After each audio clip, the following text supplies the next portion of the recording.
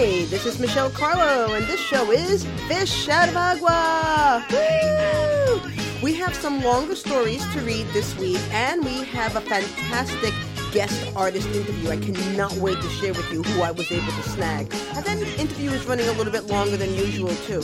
So we're just going to get right into the show this week. We're not going to have a lot of that pop culture reference stuff that we've been having, but no worries.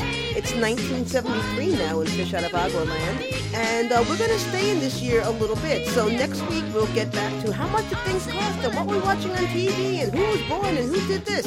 No worries, we'll get right back to that next week. But for now, let's sit back and listen to ABC by the Jackson 5, a song I really loved back then because we are going to go to school.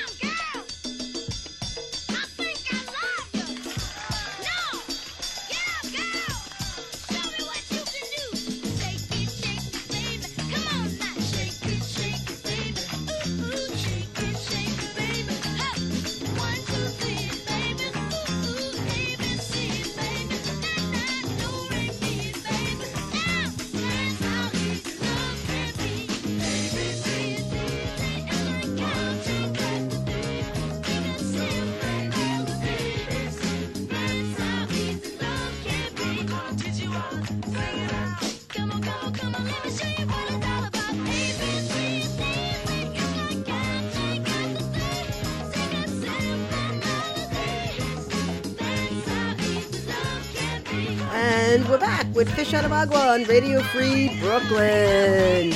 The next song I'm going to play before we get into our first story is for anyone who ever had a hard time getting what they wanted.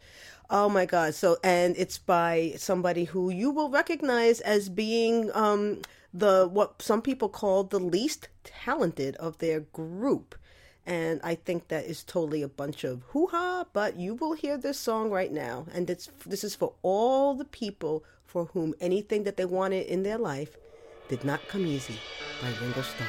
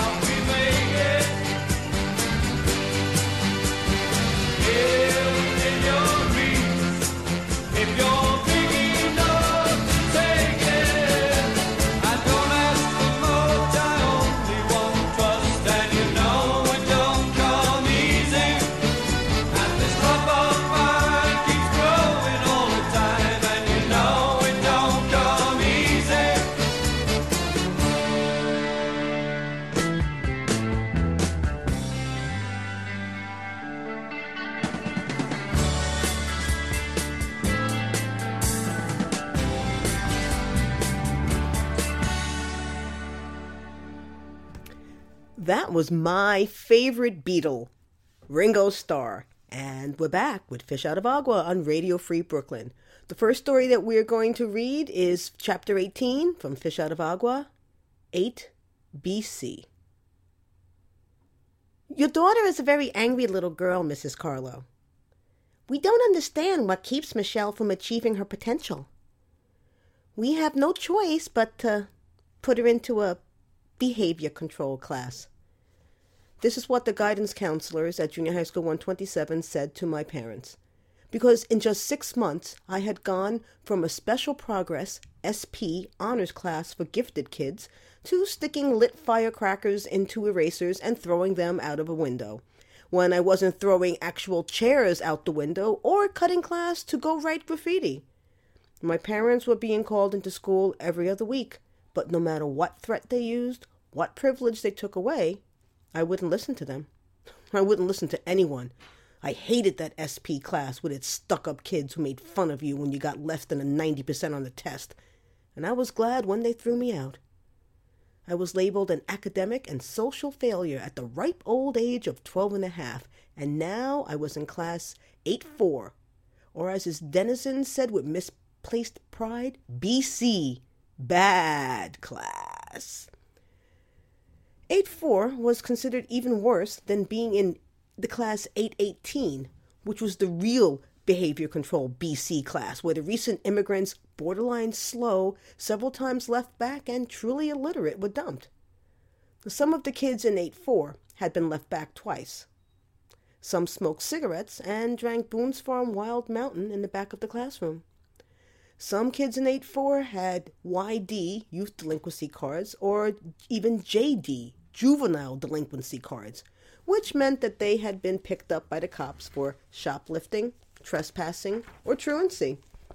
But everyone in that class all ganged up together on the misfit among misfits, a pimply-faced, squeak-voiced gargantuan bag of uselessness named Pasquale Bellina, otherwise known as Fat Pat the Sewer Rat. This was the same Fat Pat who had bullied me for years in grade school and in my neighborhood playground. The same Fat Pat who had told kids not to play with me, who spit on me. And the same Fat Pat who had called me a spick and named me the Speck. I would never know how he ended up in the same class with me, but it was here, in 8th grade, that the tables were finally turned on him. Always heavy, he now wore glasses and had developed acne. And this combination, in a class full of kids from many different neighborhoods, some neighborhoods pretty tough, was lethal. They didn't know Fat Pat from anybody, and they owed no fealty to a self-styled bully in a neighborhood they probably never had been to, and someone who they correctly sensed was as timid and insecure as the kids that he had once terrorized. And this made Fat Pat the class human sacrifice. One morning, he was lured into an empty classroom with a Clark bar and Donna Nunzio's teen form bra, and he ended up depantsed, with his naked bottom glued to a chair, where he stayed, mewling, until the boys' gym teacher, Mr. Glick, finally found him. And no matter how hard Mr. Glick tried to make him say who had done it to him, Fat Pat wouldn't rat, which made Mr. Glick so mad he finally dragged him, chair and all, down the hall to the principal's office. But come on, who was Fat Pat going to obey? Some transient so-called authority figure who was going to be gone in a week? Or the kids who really ran the show, and with whom he would have to deal for the rest of the school year? All over TV that year, on the radio and in the newspapers, were the death rattles of what had once been the revolution. Nixon had promised to end the Vietnam War, and the hippies, they had run out of things to protest. Some turned to the false peace promised by plentiful and cheap heroin. Some put their energies into other causes, such as gay liberation, women's lib, or the environment. Others would become Moonies, or end up in Jonestown. But in our little corner of Junior High School 127, the spirit of anarchy still ruled. Not that any of us really knew what that meant. But when the moratorium happened, that nationwide demonstration where all the high school kids across the country walked out of school with black armbands on to protest the Vietnam War? We were in 4th grade, and I remember getting up and we all went by the windows just staring at the teenagers with their draggly dungarees and their black armbands until the teacher called us back to our seats and said, "There's nothing to see here." And now, 3.5 years later, when Darlinda and I throw a window pole like a javelin out of our classroom's 2nd floor window, we'd no idea that we were, in essence, rebelling against authority too. And speaking of authority, almost every other week we'd have a new teacher who'd do absolutely nothing but stand at the front of the room, frozen-faced, praying for the bell to ring. Or a teacher who'd spend the day yelling at the top of his or her lungs and was lucky if nothing worse happened to them than getting hit on the head with a lit cigarette butt. But there was one teacher, though, Mrs. Golden, who lasted almost a month. And just from the sheer fact that she had stuck it out for that long, she was right at the cusp of getting everyone's respect. But then Joey LaMonica and David Stein jerked off on her chair one morning, and she didn't notice it until she sat down, felt it, and sprang right back up. And when all the kids saw the wet spot on the back of her dress, they started calling her crotch rot, singing it in unison to the tune of the old Wonderama song, "Does Anybody Here Have an Aardvark?" Anybody here have a crotch rot? Anybody here have a crotch rot? Everyone here has a right and left ear, but only Mrs. Golden has a crotch rot. Poor Mrs. Golden ran from the room and never came back. Such complete and utter sociopathic disregard, disrespect, and depravity from those whose bosoms had barely sprouted and whose balls had barely dropped was incredible. The collective adrenaline rush that came from knowing you had even one small part in contributing to a breakdown, it was truly addictive. Perhaps this is what it felt like to be a gladiator. Oh yes, this class was an arena, and I loved it, because 8-4 was a place that I felt I could truly belong. There was Mabel and Neethi, who came from the Bronx River Projects and who were fascinated by my thick, frizzy hair. They'd pet it and braid it and say, "Look, it's almost like ours." I accepted their caresses because some kids said that Mabel kept a razor blade in her afro. And even though I didn't really agree with them, I just smiled and said, "Thank you." And then there was Linda and Antoinette, identical twins from the Italian part of Morris Park Avenue, who were in BC for their 2nd tour of duty. They compared my freckles with theirs and said, "Look, they're almost like ours." And then they told me how on their last summer vacation they had both gotten eaten by the same boy at the same time. Now, they were almost 15. I was 12 and a half, still surreptitiously playing with Barbie dolls, and I had no idea what they were talking about. And I remembered what happened to Fat Pat, though, so I just smiled and said, "Oh, cool. Oh, no, I mean outrageous." And even though, once again, I was almost like everybody, but exactly like nobody, I still felt that I had found a home. And the thing that drove all the teachers, guidance counselors, and parents crazy was that some of us were really smart. And even among those that had YD cards, there were several at college reading levels, and some other kids, even though they were left back twice, had math or music gifts. And still others, like Darlinda and me, we spent our days drawing. Well, when we weren't out playing hooky and tagging the trains. Were we bad seeds? Misunderstood? Simply bored? Today they'd just make up an acronym, wring their hands, and throw some Adderall at us. But the guidance counselors were right. I was a very angry little girl. My mother still spent much of her days and nights screaming out of a window. My father was still always working. My brother, he was still just a kid. I didn't have a lot of friends besides Darlinda. And to make it worse, I was overweight and I was ugly. And to make it even worse, I was smart. Smart enough to know all of this, but not yet smart or mature enough to know how to fix any of it. Soon after New Year's, the tests came. the specialized high school admission tests, otherwise known back then as the co-ops. These were tests for the special high schools such as Stuyvesant, Brooklyn Tech, Fashion Industries, the High School of Performing Arts, what would later be known as the Fame School, the Bronx High School of Science, and the High School of Art and Design, otherwise known as A&D. Now, Dorlinda and I, who had been blood sisters since the second grade, made another pact. We were going to go to the High School of Art and Design and get famous doing comic books together. And then we would find cute boys and get married and make more comic books while the cute boys stayed home and took care of our babies. And of course we thought that could happen. I mean, come on. This was 1973. Probably the last year people really believed any type of utopia was possible. But back then, the test for each school was on one day and one day only. I had already taken the test for Bronx High School of Science because my parents made me, but I was going to take the test for art and design because I wanted to. And I lay in bed at night imagining being all grown up with a house full of drawings and people telling me how good they were. The night before the test, I made sure my manila envelope of cartoons, fashion designs, and graffiti tags was right next to my bed. But I couldn't sleep that night. Oh, not because of nerves, but because my brother Kevin had the mumps, as almost did his entire fourth grade class that week.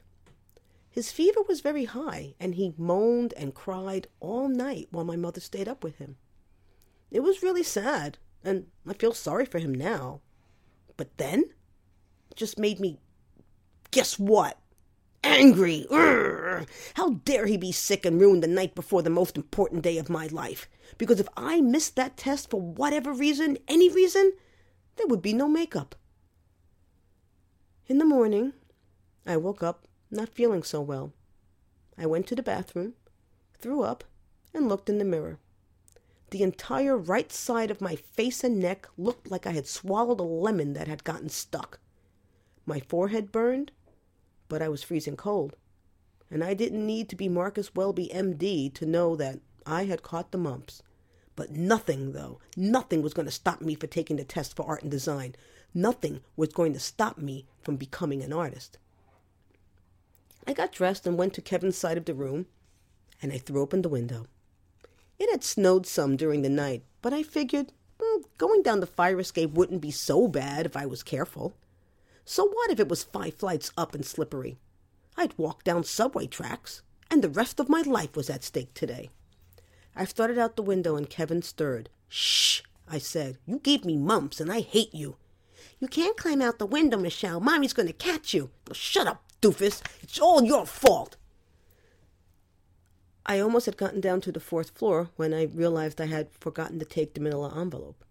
And as I climbed back into the still open window, Kevin started yelling, Ma, Michelle's coming out the window, Ma!" And I ran back in, got the envelope, smacked Kevin on the mumpy side of his head with it to shut him up, which of course only made him yell louder, and I made a desperate swing back to the window and was caught by my father's iron fists.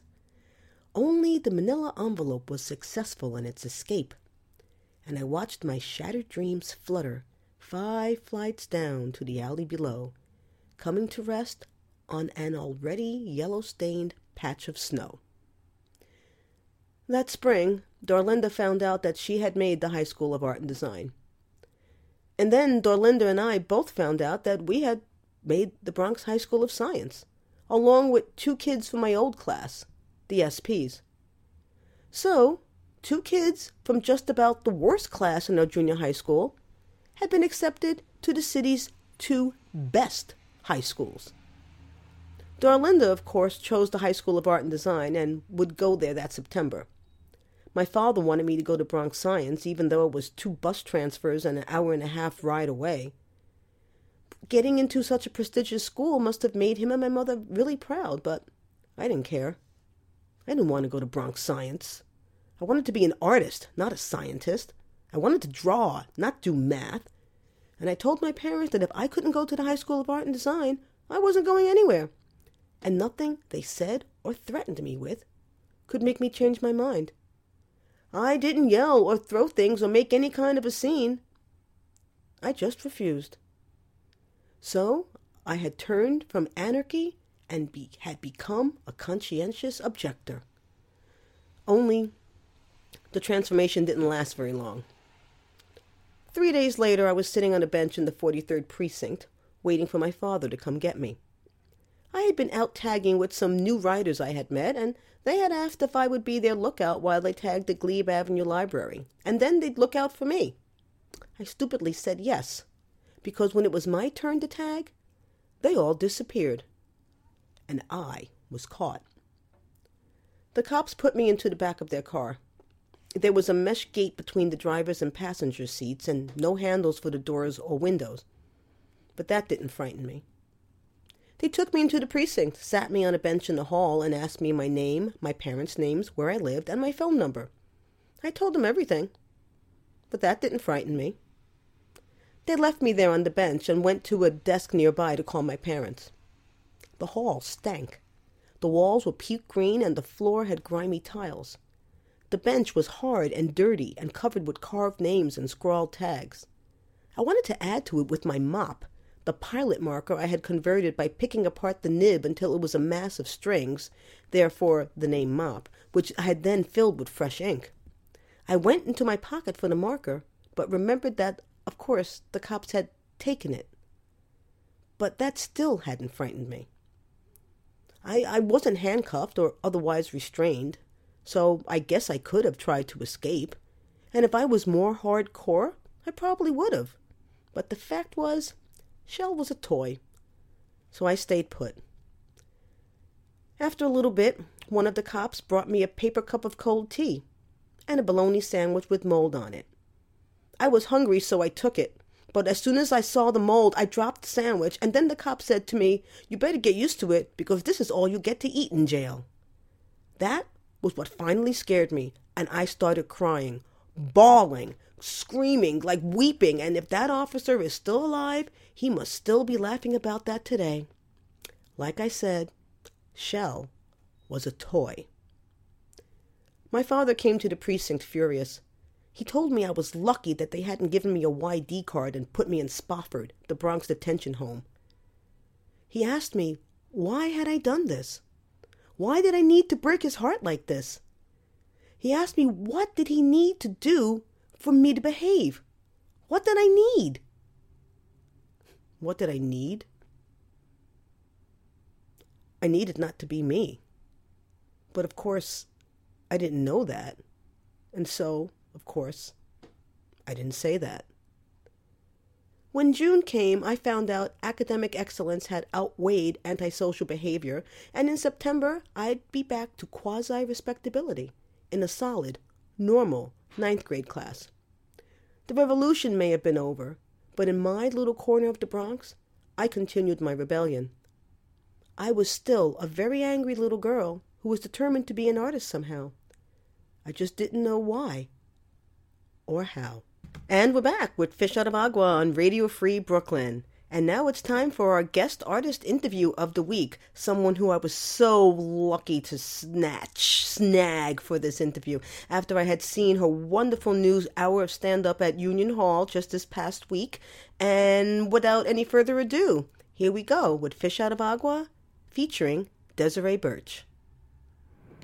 Hi, and we're back with Fish Out of Agua's guest artist of the week. We had a little pre-talk, and I swore that I knew her from back at the turn of the century in the surf reality days, because I think all the cool people that I ever met came from back then. But no, she definitely reminded me that it was in the very early aughts, and we first met when we were performing together at a show that she devised called Smut at the original Galapagos space in Williamsburg before it was Billy Berg. This woman, when I grow up, I want to be her. She's done so many things and achieved so much, and she doesn't even live in New York anymore. Oh my God. So please welcome Fish Out of Agua's guest artist, Desiree Birch. Desiree. Thank you so much, Michelle. Yeah, actually, I should give credit where credit's due. Travis Chamberlain actually created the show Smut. He just needed a host. And so that's where I came on to host and curate it. But yeah, I'm glad that I come across as having an old soul, and you think that I came from the days before. I actually moved here in 2001, and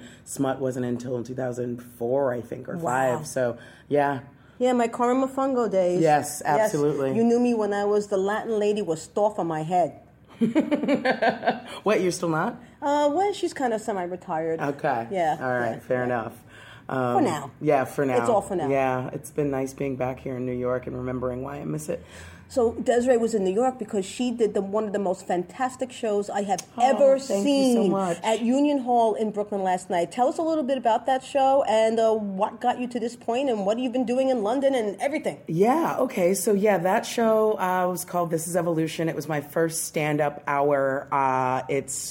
As I'm a solo performer and sort of came up as a solo theater maker, it definitely influenced me making an hour of stand-up because that was something that kind of grew up alongside my solo performance career, especially here in New York. Everybody does everything. Everybody does too much, and so, as you get a little older, you kind of want to marry your lives a bit more and present something that feels like a cohesive part of yourself to give to the world. So, I did that show. I developed that show for the Edinburgh Fringe this summer, and so this is only the second time I've had a chance to perform it in America. Yeah? Yes. Oh my God. Exactly. So we were blessed. Well, I'm glad that you think so. I was blessed to be able to do it here, and I was really excited that that I'm still funny in my homeland. Yeah. Well, you haven't gotten an accent yet. I don't know how you are at home with the boyfriend, but. No, I mean, he always likes to say that I speak a little bit more British when I'm there, when I'm not around Americans. I don't notice it, but, I'm trying not to get an accent. I don't want to sound like Madonna. Oh, no, please, don't. I don't think there's any way that you ever would. Before you left New York, I'm going to say, going on 2 years ago or 2.5 years ago? Yeah, a little over 2 years ago. You were doing a lot of solo work. One show that I had seen several different incarnations of was called Tar Baby. Yeah, that one has grown and changed over many iterations of performing it. Tell us how it started and what motivated you to create that show and Well, I guess you never really, as an artist, I think you always think you're creating something and then you wind up creating the thing that you're actually creating. And when we set out to create Tar Baby, a good friend of mine, Dan Katroser, who was my co-writer on that show, he and I thought that, as people who were teaching artists and performers, that we would create a show for, essentially to perform to, students and in libraries and things about folk tale and narrative and personal things. And so we set out to do that and to take some sort of Zora Neale Hurston folk tales and blend them in with, my own sort of autobiographical narratives. And the project quickly became about something else, obviously. Wow. Yeah. The game show and the Mammy thing and all of that stuff. Oh my God. It definitely went in a completely different direction, I think, because a lot of the stories that I was writing about my life and upbringing were very completely immersed in being Black in America, and so that was what was coming through all of these stories, and so that sort of determined the new focus. So basically you replaced the folk tales with your own tales. Yeah, pretty much. There's only one point at which we actually talk about the Tar Baby folk tale at this point in the show. Everything else is really my own sort of mythos, I suppose. Isn't that funny how that turns out? It's sometimes I think it's our words have much more weight for us than someone else's, which is what led me to create solo work, instead of becoming a regular actor. Yeah. I think, maybe that's regular sort of irregular, yes. Regular.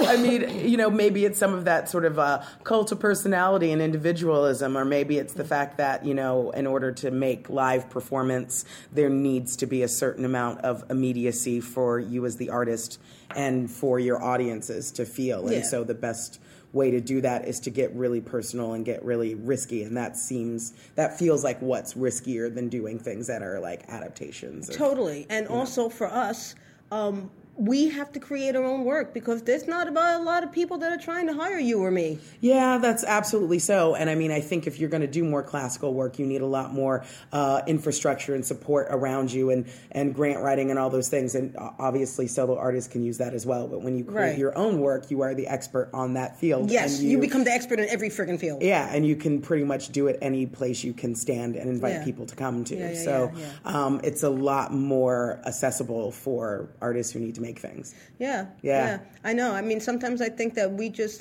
need to get all of our stories out there all the friggin' time, and not wait for someone else to realize that we're here. There are not enough of our stories out there, I think, as women of color. So now is the time. There may come a time at which the world is flooded with those stories and some other kind of form becomes necessary. But it would be lovely to make that time occur. A world flooded with women of color? Yes. An acronym? Flooded. Oh, my God. Drowning in women of color. Binders full of women of color. Just blowing in the wind.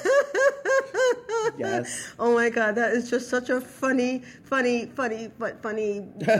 image there. I mean, to give this interview a little bit of context, the president-elect was on TV today saying about, I don't go to bed with Russians, or whatever the hell he was saying. I couldn't. Everyone at the job was listening, and I was like, I'm impressed that you can listen. I didn't listen. I saw it and I walked away. Yeah, I kind of am like, well, that is what newspapers and other coverage are for, to let you know what happened, and it's very hard to be anywhere remotely in the presence of that human. No, I just can't deal. Well, anyway, enough of that. Okay, so we will have much more of that to come. One thing that I noticed in the show that you did last night, of course, you're talking about being black. You're talking about your size. Absolutely. And one thing that you also mentioned a lot, which I noticed, was your age. Yeah. And I was, and listen, girlfriend's young, all right? I think that never mind. I'm a sprinkle of years older. Just a sprinkle. It was really interesting to hear. And you didn't even have a 0 milestone birthday. Was there any reason why that? We don't have to say how old you are unless you want to. I think that there's a lot.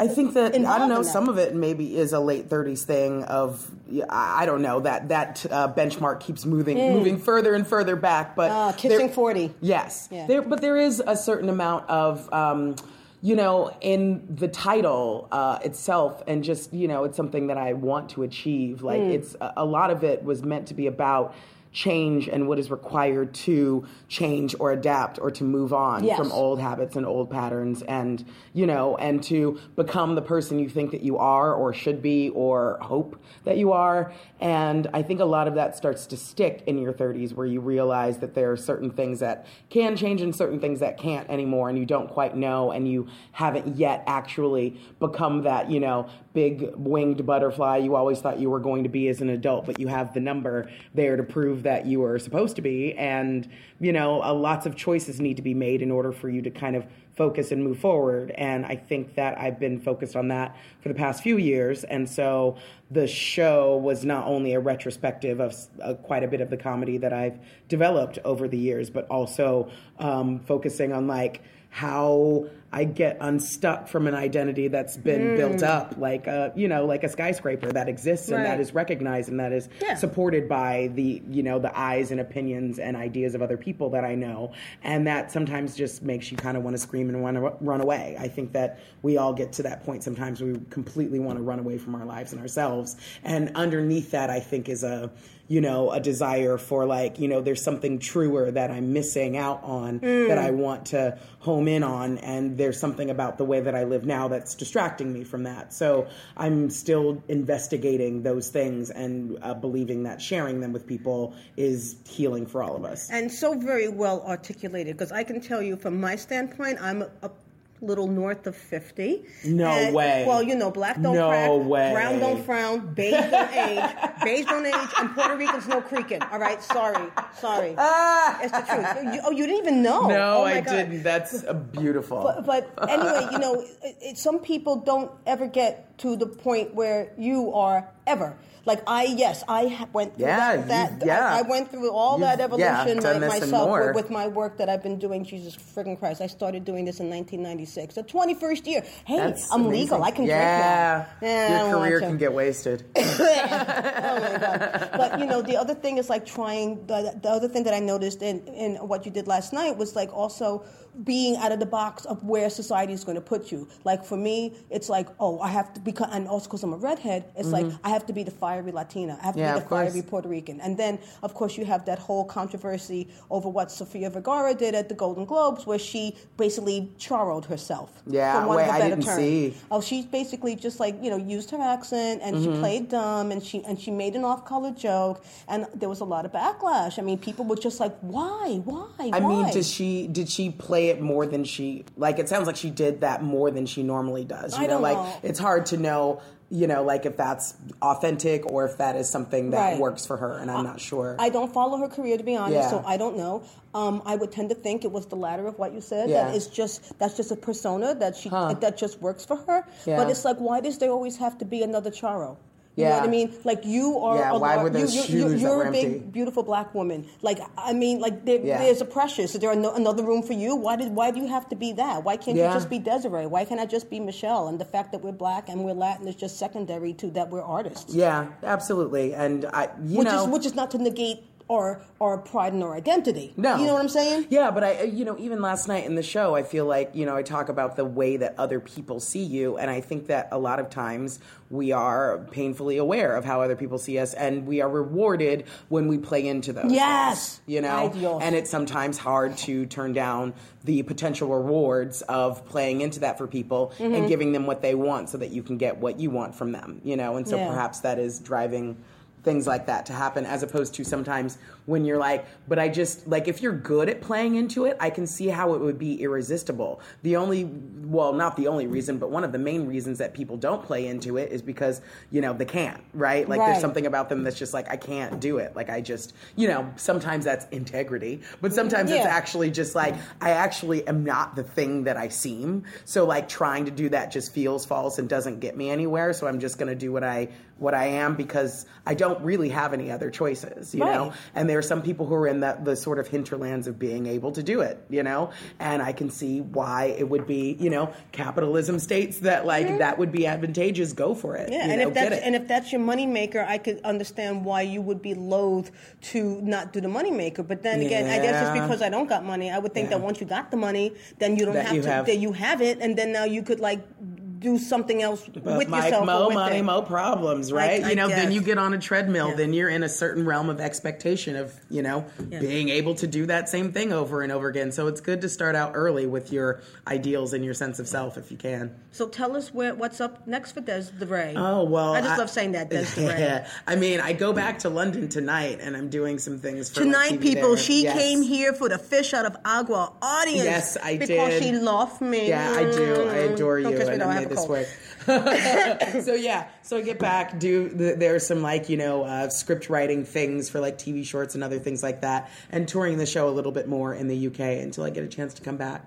Cool. Do you know when you'll be back? I have no idea yet, but I will let you know as soon as I do. Okay. Maybe in the spring when my visa renews. That would be lovely. You know, one thing that I'd miss is that the lovely brunches that we had in Astoria. Yes, I was thinking last night. With your roommate who was going out with my friend. Yes, exactly. Yeah. So I really want to have another pancake brunch. Pancakes and Bloody Marys. Yes, I will have to find someone with a nice big living room who will let me cook all afternoon. All right, so if you have one thing to say to the people listening to Fish Out of Agua on Radio Fruit Brooklyn, what would that be? Figure out who you are now, because no one's going to accept it later. So. And don't wait till you're 37 or 55. Really don't. All right, signing off. Woo! And we're back with Fish Out of Agua on Radio Free Brooklyn. Yeah, kids do change a lot in junior high school, what they now call middle school, especially between 8th and 9th grade, because 9th grade is high school, and that's kind of like significant. And even if you're not really physically or mentally all that different between the last day of 8th grade and the first day of 9th grade, there still is a massive change that you just feel like this cosmic shift that you're going into a different place. And one of the things that shifted with me was music. And one of the bands that I first started to get into was this one, Black Sabbath.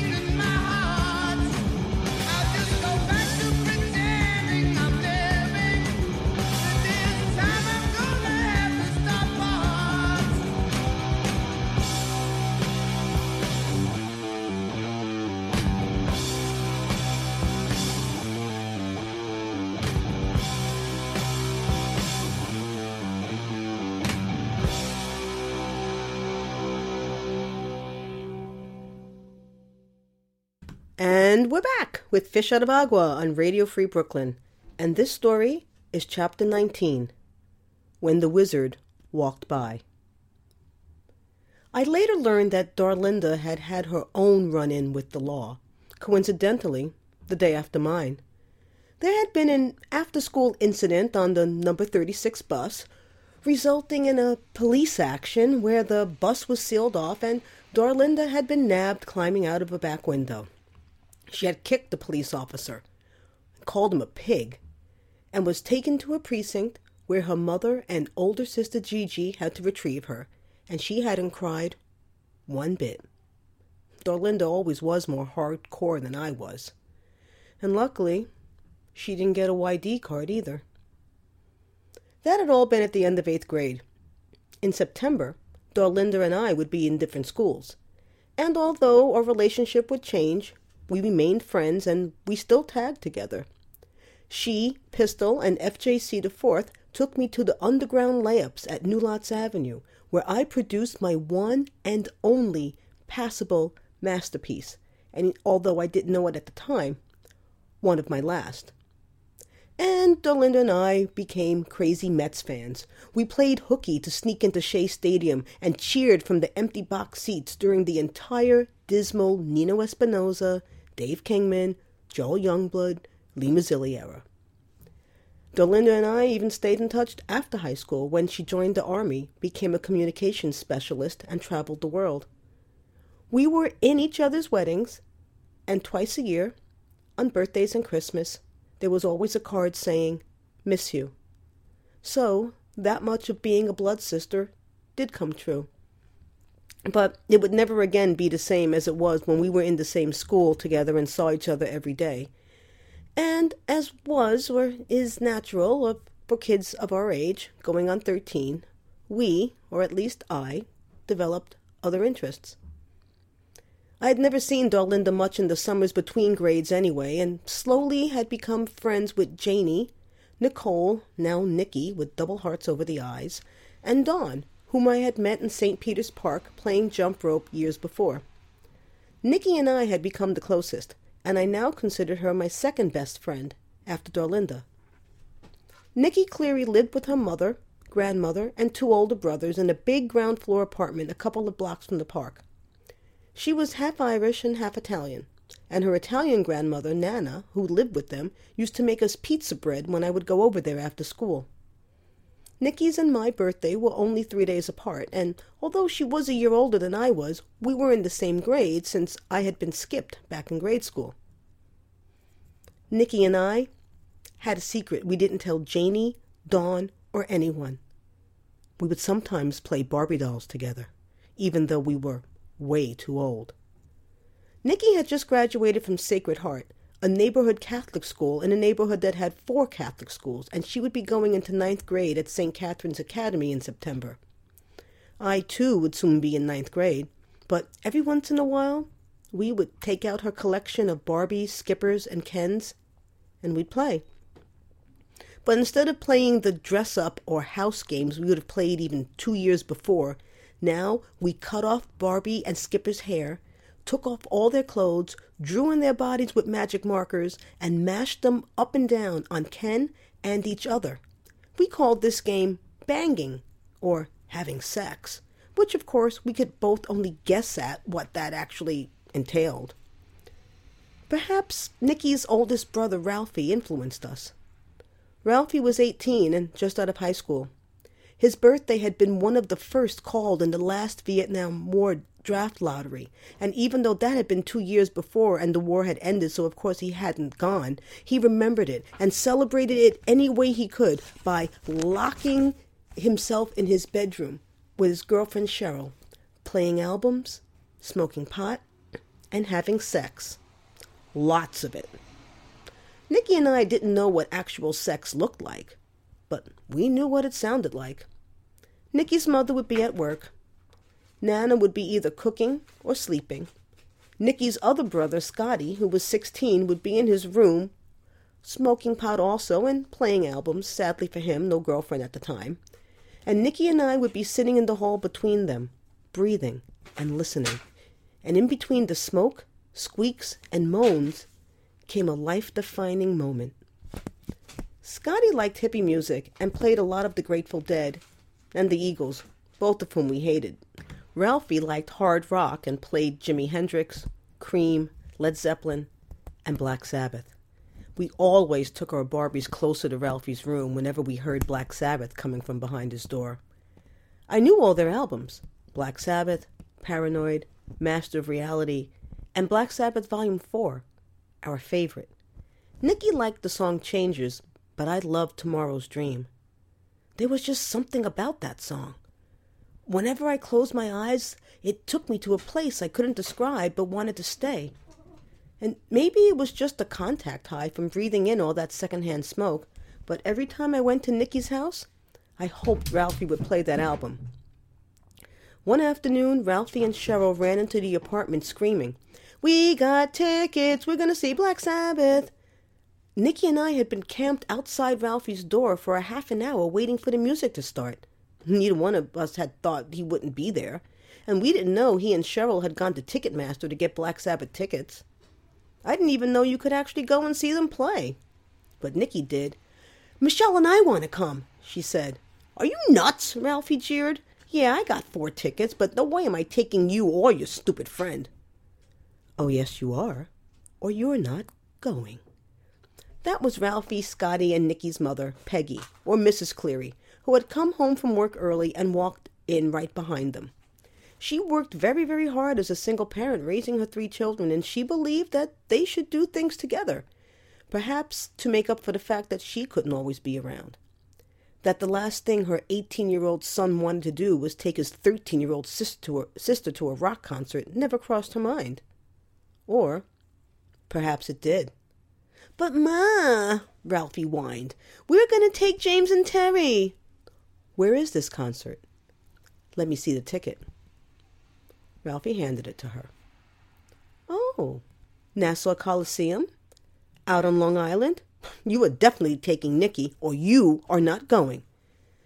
I can only imagine that Mrs. Cleary's motive for glomming us onto Ralphie and Cheryl was the hope that by tagging along we would act as reverse chaperones and would keep them from getting into more trouble than they might have otherwise. Now, of course, Ralphie, being 18, technically didn't have to listen to his mother. He could have told her to fuck off and done what he wanted. But Ralphie was a bit of a mama's boy. He was the oldest and therefore the man of the house. He also wasn't stupid. He lived rent-free, even though he did have a job at the Hess station. He had Italian home cooking, had his laundry done, and had the use of his mother's car. And the Nassau Coliseum wasn't easy to get to without one. Like I said, Ralphie wasn't stupid.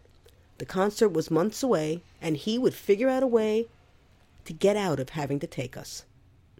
"Okay," he said. "Sure, Ma. Nikki can come." As Nikki jumped up and down whooping, Mrs. Cleary asked, "Michelle, would you like to go too?" Would I? Go to a real rock concert to see my favorite band in the world? Hear my favorite song in the world with my new best friend in the world? Would I? The question really was, could I? I don't know. Well, let me call your mother and ask her. It's not that far. You should be home by 11.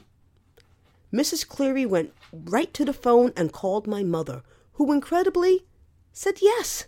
I couldn't believe my mother was actually going to let me go. I don't know what she was thinking.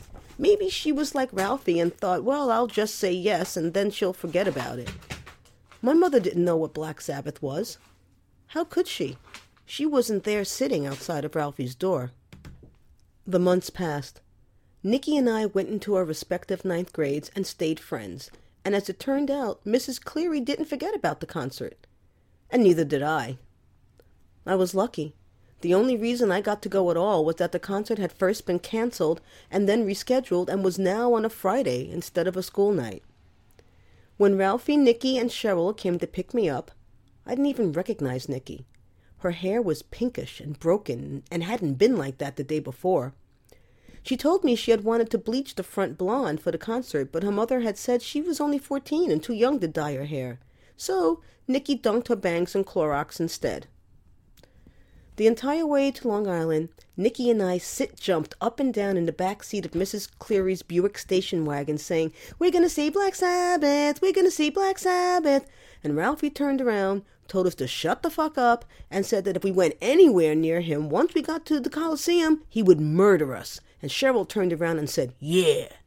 And as soon as we got there, he gave us our tickets, and he flat left us right outside the concert hall doors.